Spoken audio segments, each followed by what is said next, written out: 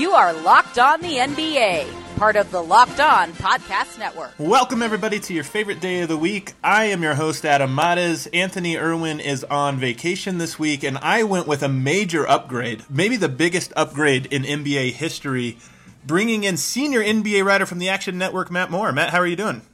I'm doing well, man. How are you? Pretty good. I was trying to think of a trade that was maybe this lopsided, as lopsided as Anthony for you, and I don't know if there's any precedent in the history of the NBA for it. You don't have to respond to that. I have no response. I have no response on that count. He's nodding. I assume he is nodding in agreement. No, but this episode of the show, we are going in segment 1 to kind of recap all of the games that were on the slate, or at least most of the games that were on the slate. In segment 2, we're going to look at Team Kryptonites. The Rockets hammered the Nuggets tonight, as they do every single time they have played for the last 3 years. That is Denver's Kryptonite. So we're going to talk about other teams that might have a team that just has their number. And in the third segment, we're going to look back and reflect on the season and just kind of think about what changes or evolutions or trends have kind of creeped up both in the game and in all of the off-court stuff, so the stuff that makes the league great. And a quick reminder, of course, you can start downloading us on the Himalaya app. If you're listening to your standard podcast app that comes with your phone, you're kicking it old school. Get the Himalaya app. There's all kinds of really cool features on there. And if you have a smart device, tell your smart device, play podcast Locked On NBA. That's all you got to do. Wake up in the morning, say, play podcast Locked On NBA, and it'll start playing for you right away. Really cool feature. All right, Matt, let's get into it. The first game I want to talk about, Detroit beat Orlando 115-98. It was pretty much a blowout from the second quarter on. For Detroit, it stopped a 3-game slide. It keeps them in the 6th seed, 1.5 games up. And for Orlando, it snapped a 6-game win streak, and it drops them down to the 9 seed. So a little bit of drama there. What do you make of this game, and also just where those two teams are at this current moment? Well, I think on my podcast on Action Network, I called this one pretty dead on. I said, look, the Pistons are at home. They've been a better team all season, and they've got the best player in the matchup, which is Blake Griffin.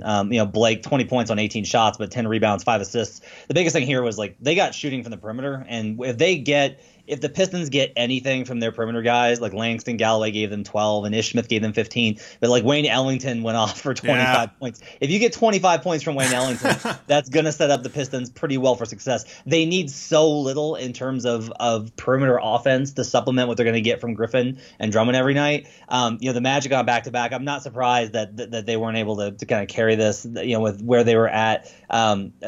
Gordon, I thought, did not play a great defensive game versus Griffin. Kind of let him get to his spots, even though Griffin didn't have a great night. And then you just look at where these two teams kind of match up. Like, Detroit is a better team than Orlando. Orlando has won a lot of games that versus opponents that they are clearly not as good as. Yeah. And they've lost to a lot of teams that they are not as good as, and they lose almost all of the games against teams that they are the same level as, which is interesting because they have tiebreaker over Miami. So I don't know what that says about the Heat, but I think Orlando is going to be touch and go to the very end with them about making the playoffs because they're going to be inconsistent, I think, every single night. Detroit had a rough West Coast road trip late in the year. It was bad timing, but I think that they're going to make the playoffs. They should push themselves into the 6th seed. I expect it to be Philadelphia, Detroit in the first round, which that'll be fun with Embiid versus Drummond in a first round series. Oh my goodness, that would be. I think it'd be fun for us. I don't think it'd be fun for Andre Drummond. No, that's a real nightmare for him. So do you think the Magic get in where they sit right now, a half game behind? I lean towards it because they do have tiebreaker over Miami. The only scenario in which they won't is if Charlotte goes ahead and jams its way into that conversation, but I can't have any faith in Charlotte because every time Charlotte gets gifted a good situation, they blow it. So Orlando seems to be the only kind of opportunistic team. Miami, I think, is maybe a little bit better, but I do think that Orlando, with what their schedule looks like remaining, I think Orlando's got a very good shot. I honestly think it's kind of a coin flip between Miami and Orlando. In another game, Philadelphia beat Brooklyn 123-110. They got up 15 to end the first quarter and kind of just kept it there the rest of the game. Embiid absolutely dominant, 39 points, 13 rebounds, 6 assists, 3 of 4 from 3 from Embiid in this one. Brooklyn has now lost 5 of 7. Is Brooklyn in the danger zone right now? They've been the league's darlings all year, but they're on a little bit of a slide. Yeah, they are absolutely in the danger zone. Like, they are 100% in the danger zone here. I mean, how tough their closing schedule is, with where their tiebreakers are at, they are just in a very precarious position here, and they're going to have to. Let me say this: Boston, Milwaukee, Toronto, at Milwaukee, at Indiana, Miami. They might be favored in one game. I mean, it depends on how much teams rest down the stretch, but in a vacuum, they might only be favored against Miami. Yeah, and I think they can get that win. I think for them, the advantage might be that I think Milwaukee is likely going to have clinched home court by that point. Yeah. So they might catch a break by that game. Boston, we know that Boston's inconsistent, so that opens the door for them. I think Toronto is probably going to have locked into the 2 seed, so there's a good possibility they're resting. Milwaukee, the second meeting, Milwaukee's definitely going to be, I think, resting at that point, with where they'll be at the third to last game of the season. And then Pacers and Heat, those are 2 winnable games. The Pacers because they'll probably be resting in the 5 spot or the 4 spot, and then the Heat. They've already proven that they can beat that team, I think, this season. So I don't think Brooklyn's out of it, but they are going to have to get better performances, I think, especially from their defense, which is kind of fallen off the map. I mean, that was really their problem tonight. The offense did put up 110 on the Sixers. I don't know what their offensive rating was, but I think that's enough to make you a little bit concerned. I want to see Brooklyn in. I just think they're more interesting than the Miamis and Orlandos. Oh, yeah, way more. Miami stormed back to beat Dallas. They needed a late rally, 105-99. They outscored Dallas 30-17 in the fourth, so sort of a win for both teams. And Goran Dragic had a triple-double. Any takeaways from this one? I try to watch as little of Mavericks games as possible at this point, which is sad because Doncic is so much fun. Yeah, he's fun. 19-8-7 for him, like on a bad night where he had 19 points on 18 shots, but I do think with Miami keeps finding these ways to win despite being really shorthanded, and that to me is impressive. Like Winslow was out tonight, and to be able to get that kind of a win, I think is crucial. I continue to really love Bam Adebayo and like everything that he does on the floor. 16 boards tonight. He had 11 and 16. He's just an impact. He's a difference maker whenever he's on the floor, and those combinations when they get Winslow back and they've got Richardson and Winslow and Adebayo, like that combination is really dangerous. And hey, Dion Waiters, 17 points on 17 shots, but hey, he put up 17. So like they're going to keep grinding out ways to win. I think again, most of this is just it's a real bummer to me that the Mavericks gave up on the season because I think they could have won a lot more games if they hadn't just completely tailed off in order to get Porzingis, but I understand the big picture move. They're going to be interesting next year for sure, I think. Another story, Milwaukee beat the Clippers 128-118. Wasn't really close. I mean, the score was 10 points, but it wasn't even that close. But there was a little scare with Giannis. I mean, if anything else could go wrong for Milwaukee, Giannis going down would be it. Yeah, I mean, I had that terror roll through my head. Like, how much of a bummer would it be if we lost Giannis in this last 2 weeks of the season? Like, supreme bummer. It would just be the worst. It would be the definable. It would be. There is no injury I think that I can think of that would be worse in terms of losing a player than that. Right. I think you're right. It would be the absolute biggest bummer. Weird thing for the Clippers, and I think this is the second time this has happened this week. I think this happened earlier too. Their bench really had trouble. Montrezl Harrell only had 13 points on 12 shots and was a minus 20. And when you saw him, he really struggled a lot with some of the bench lineups that the Bucks were rolling out. Like, Ersan Ilyasova was a plus 20. He didn't do anything on the floor, but just his ability to space things, I noticed was causing them a little bit of mayhem, even though he wasn't making shots. And then they just wound up with these weird runs overall. And Chris Middleton with 39 points, he was electric tonight. It's good every now and again for Middleton to remind people, especially Bucks fans, how good he can be. Are you nervous at all for Milwaukee in the playoffs? Oh yeah. Me too. There's definitely that concern of, like, I keep telling myself it's not the same. Like, Budenholzer, they were such a disappointment from the very get-go in 2015. Yeah. Like, they slid toward the back half of the year, and if you look at it, like, the Bucks haven't really slid. They're still like whooping teams, but record-wise, they've kind of slipped just a little bit towards the end of the year. And then, like, the Hawks got into the first round, and they faced this pathetic Nets team that was just miserable. I call them the Fountain of Sadness Nets, and the Nets pushed them because they were just really the Nets were just really, really just miserable, and the Hawks kind of got dragged into that mud, and then they barely made it to the second round, and then they barely made it versus the Wizards, and then they got stomped by the Cavs. And you say, like, well, they made the conference finals. I'm like, yeah, but you have all that success, you want there to be more. And so I think with Milwaukee, there is, like, I have concern that they get into a tough first round matchup versus the Nets or the Heat, which are going to deploy a lot of zone. It takes longer than it maybe should. And then the second round, Boston just comes out of nowhere and just nails them. Like, wins game one on a Kyrie Irving buzzer beater, takes the split, wins both at home, puts them on their heels, and the whole thing falls apart. The only thing that I think that kind of like assuages that a little bit is just how good Bud's been this year at making adjustments, and how Giannis really – there's not the counter I think that most people think, which is like, oh, you just go under, you just drop and make him shoot. Like, no, he'll just run through you. Like, you can't drop versus Antetokounmpo now. You can't do it. That's the only thing that kind of makes me a little bit better about maybe not freaking out so much. The Budenholzer angle is interesting for the playoffs this year because you don't really think about coach legacies, when the playoffs begin. But this is kind of a big one for him. They're coming in as the 1 seed. I'm curious to see what the team does, but really what kind of moves he makes as the game becomes more of a chess match. Let's look at the Spurs, because they beat the Cavs. Not exactly an interesting game, 116-110, but it was Ginobili night. Do you have anything about this game or anything about Ginobili night that you want to offer up?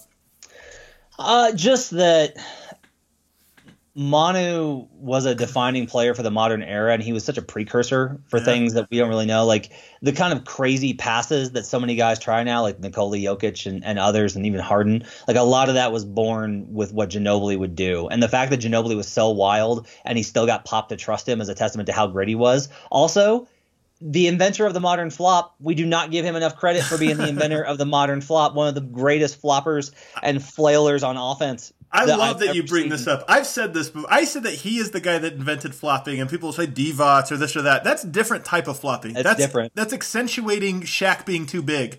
But Ginobili accentuated every other type of flop there is.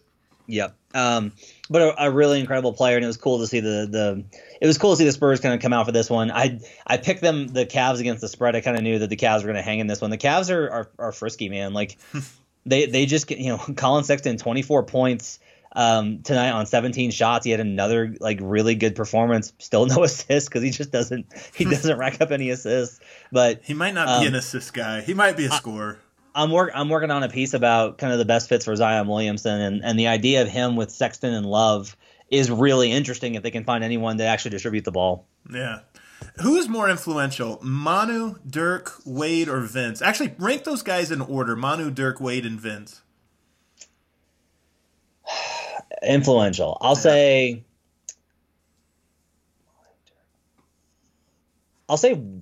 Dirk number one, because he opened the door for so many of the European bigs that we're seeing now. I agree. Like Jokic and Porzingis, like those guys would just simply not be trusted if it weren't for Dirk. Like, Dirk proved that you can be, kind of a gangly white European, and you can get buckets and be a guy to build around. So I don't even know if it was just big. I mean, it was especially for big men, but I just think the idea of a European player being the cornerstone of your team is, he was the guy that kind of got that going. A little bit, yeah.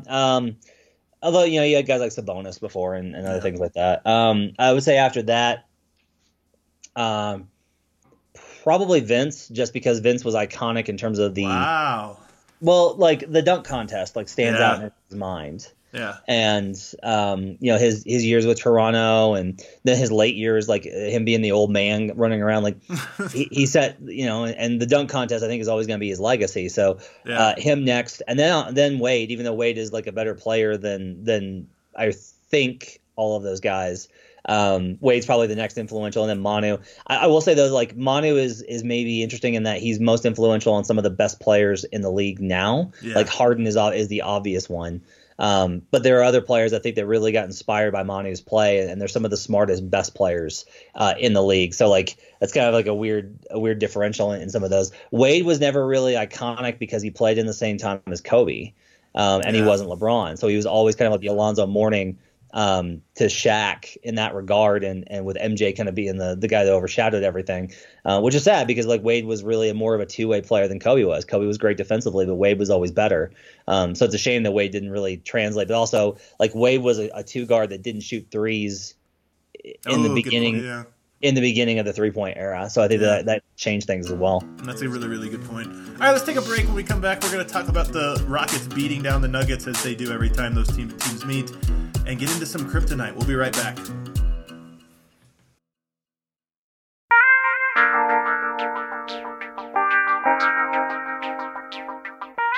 Back here with Matt Moore, senior NBA writer with the Action Network. Matt, I don't know if we can call the Rockets the Denver's kryptonites, because I'm not sure that the Nuggets are Superman in this extended metaphor. But they certainly are the team that just kind of owns them. They're the bully on the block. Tonight, a pretty lopsided game. I don't think too surprising. Denver hung in there. I thought had a great first quarter. Looked like maybe, they were ready for the challenge, up for it. But the second quarter, Houston outscores them 40-19, and it looked exactly like every other game has gone. What did you think from what you saw in this game? The plus minus is just baffling in this game, because like when I went back and was rewatching stuff like on clips, like Jokic had finished with the best plus minus on the team, and that makes sense, right? Like he's the best player and he's so influential, et cetera, et cetera. And he's only a -1 in a game in which they got absolutely killed. So that shows you like how good they were in the 25 minutes he played. Like they got absolutely erased in the remaining 23 minutes of the ball game. But it felt like Capella was just getting so many dunks and shots and all sorts of stuff versus Jokic. But the bigger problem, honestly, was that Malik Beasley and Gary Harris on a few and Jamal Murray were just simply annihilated by Austin Rivers. Like Austin Rivers tore them to pieces. Like he had 15 points, but so many of those came in that second quarter to tear that open. Like when Harden went to work in the second half, the game was already largely over. Like the Nuggets were like, nope, it's already gone. Yeah. But they lost Eric Gordon. They lost Austin Rivers. They just failed contain so consistently. And the Rockets discovered something that the Nuggets are going to struggle with for the entirety of the playoffs, which is off-ball switches between Malik Beasley and Jamal Murray. I don't know if those two can play together. They get really confused really easily. They get so mixed up and they don't call out switches. And I think that causes a huge issue. Like if they play the Rockets, I'm going to expect that by game 3, there's going to be lineup changes for the Denver Nuggets. Like they're going to have to get desperate and wild to try and pull somebody in to get if he was playing vanilla, I get it from Michael Malone. It would surprise me. But like Torrey Craig only playing 4 minutes in this game is like, if his plan was to outscore them, okay, because the Nuggets did shoot 4 of 24 from 3. 16%. Yeah. And like that's you and I were talking about this the other night. You and I were talking about how like you said that their best plan is to basically outscore Denver or outscore. I still think that is true. I know you do. And like I can't really argue with it, because Denver has never shown the capacity to like they can't stop them. I think a better chance of a team winning is playing some defense at some point in their lives. But I don't know if this Denver team can play defense well enough versus Houston to be able to execute. But I mean, it doesn't matter if they're going to shoot 16% from the 3. Like they're never going to survive that. Like Malik Beasley was 0 for 7. A lot of those were really good looks, and they just weren't. This was one where I don't know that they weren't ready for the moment, because they've played in some big games this season, but they just, for whatever reason, the Rockets have their number. And if this is a second round series, like, if the Nuggets get a game, it'll be surprising. I agree. Denver, 18 of 80 on their last 83-point attempts. I think this is starting to become a concerning trend for Denver. Just for what they have a bunch of great shooters. I know it's the end of the year. I know it's just a small sample size slump, but their offense is they've crossed the 100-point line once in the last 3 games. But what's the solution there? Like, if they're creating good looks, which I think they are for the most part, like, I don't know what the solution is when it's like good shooters are missing shots, because then you get into the whole thing of Houston, which is like, that's why Houston lost the other night versus Milwaukee, is you dare certain guys to make shots and you see whether or not they can hit them. And, Denver got 14 shots out of Nikola, and he shot 7 of 14 from the field, which is good. And honestly, at 25 minutes, that's a really good rate, right? Like in a playoff game, Nikola's is probably going to play 35 to 40 minutes. And in that situation, he's probably got more points, and it's a little bit closer. One of the issues I think it has, like, Paul Millsap has really struggled in this matchup, and I think that's a concern as well. But they're going to have to get somebody who's comfortable to step up and make plays versus Houston. Somebody is going to have to lead them in this series. That's not Nikola, and I just don't know who that's going to be. You mentioned Austin Rivers, plus 34 tonight in 28 minutes. Pretty good. So the second highest was Nene with plus 17. So Austin Rivers, Denver Nuggets kryptonite, I guess. Oh, that's painful to even just say out loud. Are there any other is there a single other team in the NBA that has a team that owns them as much as the Rockets own the Nuggets? Or is that the number one biggest bully on the block matchup? I can't think of one that's this disparate, because I think the only one that's maybe comparable is the Sixers and Boston. Like Boston just really has their number. Even in that game that they lost, it did not feel like that was a sustainable model. It felt like very much that if this was a series, Boston was going to win. Yeah. And those ones are close. They're not like always blowouts. They're at least close. Yeah. It's just Boston always wins. It wins every single one. When Nurkic was healthy, I think OKC had a really healthy advantage over them. I think, I want to see tomorrow, if Denver sweeps OKC tomorrow, that's one I'm going to be keeping an eye on, if that's the 2-7, because that's very possible at this moment in time. So, for the record, I think that Denver has their number, but not that much. It's one of those ones where it's like the teams in a vacuum are close to even, but Denver just seems to always win. That's more like that. Yeah. That's really, and then the other one is honestly, like, I guess on a relative scale, like Houston seems to have Golden State's number to the degree that anyone can have Golden State's number. Yep. I agree, because I think the Warriors are a lot better than the Rockets, but that series, it's at least interesting. I don't know that we're going to end up there almost. I would bet on us ending up there, but I still find it, I'm still intrigued. I'm still intrigued by that matchup. Not so much Rockets Warriors. I'm still like convincing myself that that's, suspending belief, I guess. Yeah, I think everyone's like interested in the idea. I think everyone's like, "Ooh, can we?" The Rockets have been playing really great defense as of late, so I have to like kind of give them credit. I just don't necessarily. I keep looking at like, oh man, they got to get good minutes from Austin Rivers. They got to get good minutes from Austin Rivers and Gerald Green. Yeah. And Nene is really important for them, if not Kenneth Faried, which is, I think, really concerning. Daniel House, I think in that matchup, that's a lot for a rookie to kind of manage. Like, that's a lot for a rookie to manage. Like, I have zero concerns about PJ Tucker, Clint Capella, James Harden, Chris Paul, Eric Gordon. Like, those guys are fine. Iman Shumpert has never really stepped up and made the kind of shots that you need him to make. There's a lot of reliance on Austin Rivers, and I'm just not at a place where I necessarily trust that.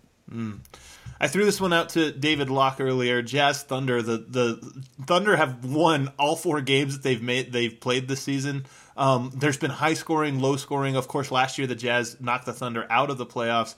I still think the Jazz have the Thunder's number. I know that it sounds weird saying that coming off a season where they haven't won a game against them, but if that matchup were to happen, I guess it's almost impossible for that matchup to happen. But that's still another one that I would lean towards the Jazz.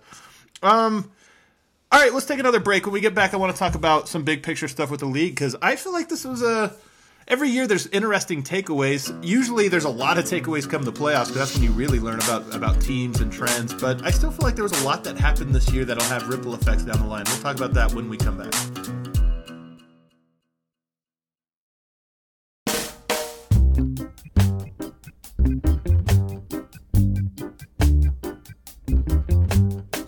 All right, I'm back here with Matt Moore, senior NBA writer for the Action Network. And a quick reminder, you can download the Himalaya app, the brand new podcast app that offers all kinds of great features, the easiest way to listen to this show and all of your favorite podcasts. And then, of course, use your smart device, whether in your car, at home, just waking up, getting in the shower, whatever. Tell your smart device, play podcast Locked on NBA, and it'll fire up right away for you. All right, Matt. First of all, on a scale of 1 to 10, 10 being the most interesting season in the history of the NBA, 1 being the most boring, where do you think this season falls? Not just the product on the court, but everything that's happened around the league. Ooh, good one. Not the most interesting. Like, since I've been covering the league, I would say it's probably a top 5 most interesting. Oh, wow.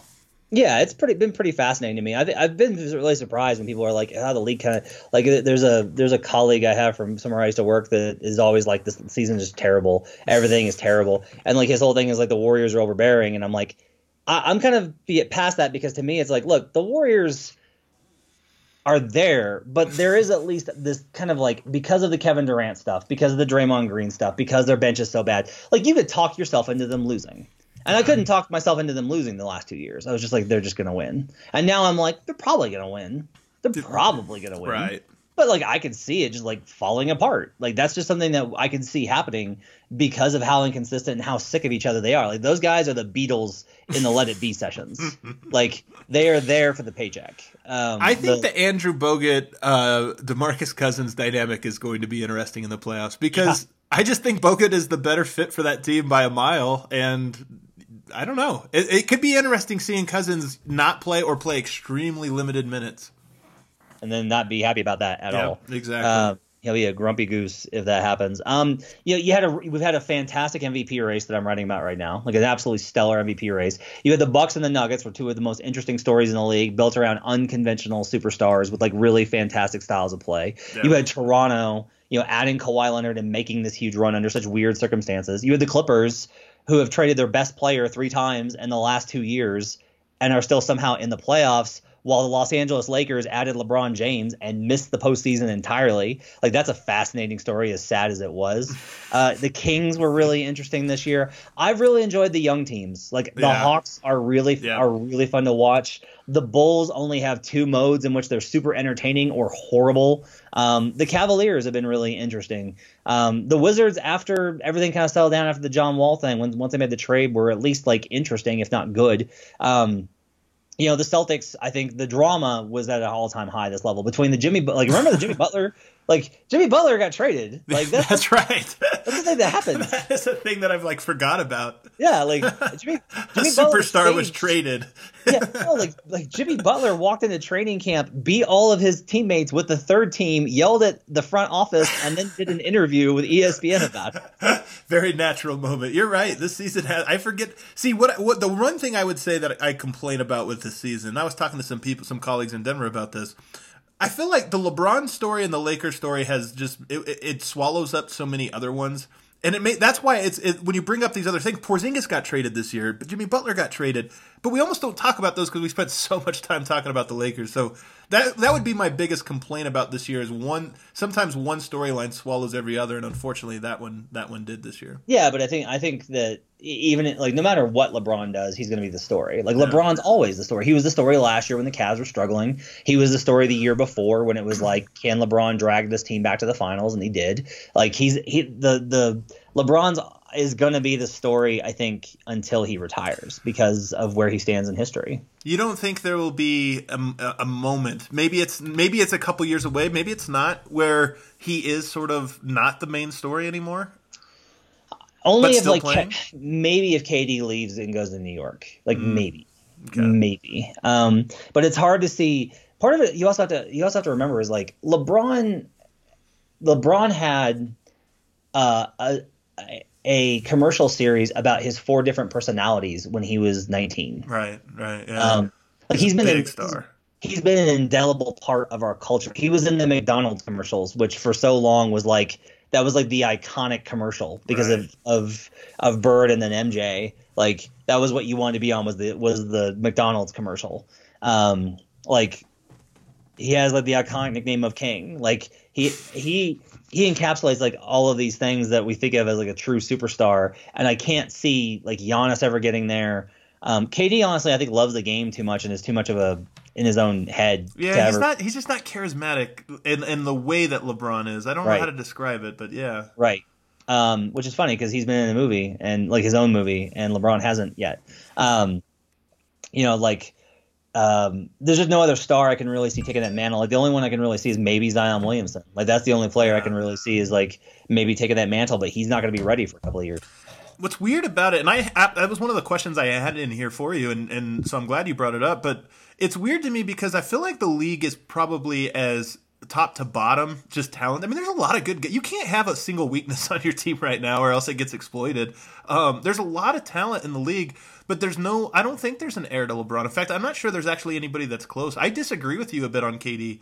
I think there's a ceiling on his popularity and his ability to carry the league that is quite a bit lower, I think, than LeBron's for various reasons. One is LeBron just looks the part.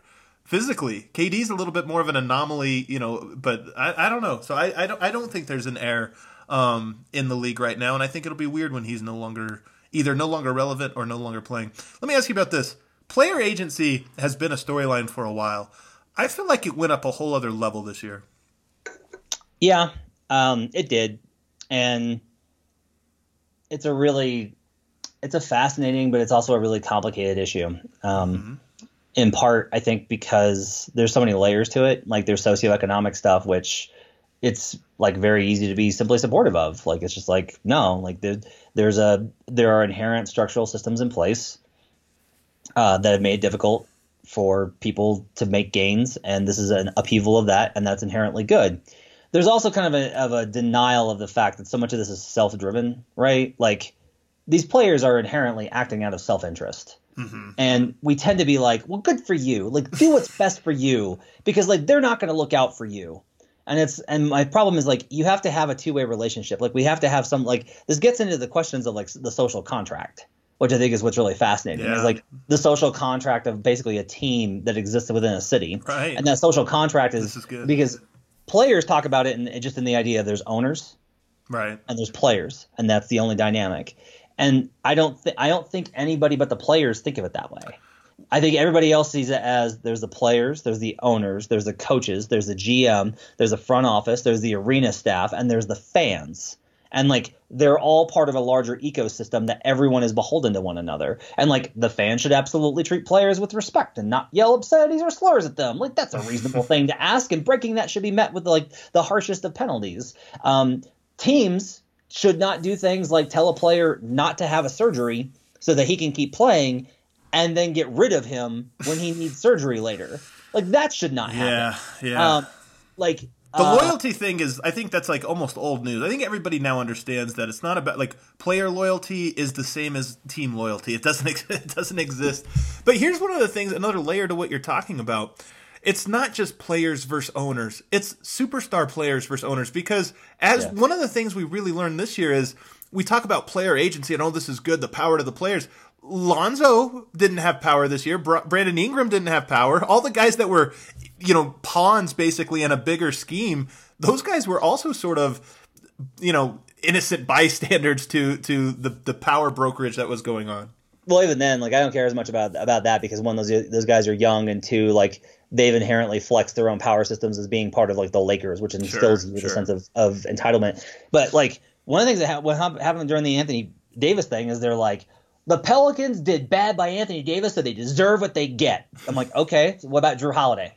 Right. What about Alfred Payton? What about Jahlil Okafor? What about Etuan Moore? Yeah. What about these guys that all they do is they show up, they go to work, they do their job, they play hard, and they try and win? And you can say, well, they weren't good enough. Okay, but that's not their fault. Like they're as good as they are, and like that's as good as like the players are doing the best that they can in that environment. And you're still, even if you're like, well, they weren't good enough, they still don't deserve to get jerked around and have their season ended. Yeah. Because one agent decided to pull one player to try and get him with his main client, which is the only reason he has an agency. Right.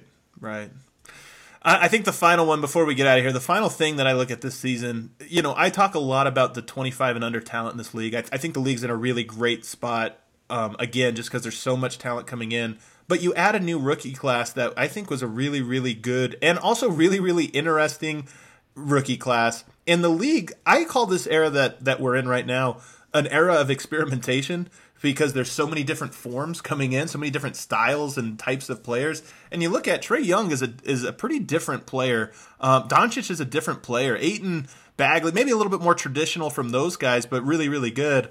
So I guess that would be the last storyline for me, is that there's just a lot of talent continuing to flood into the league, and I think that's a positive.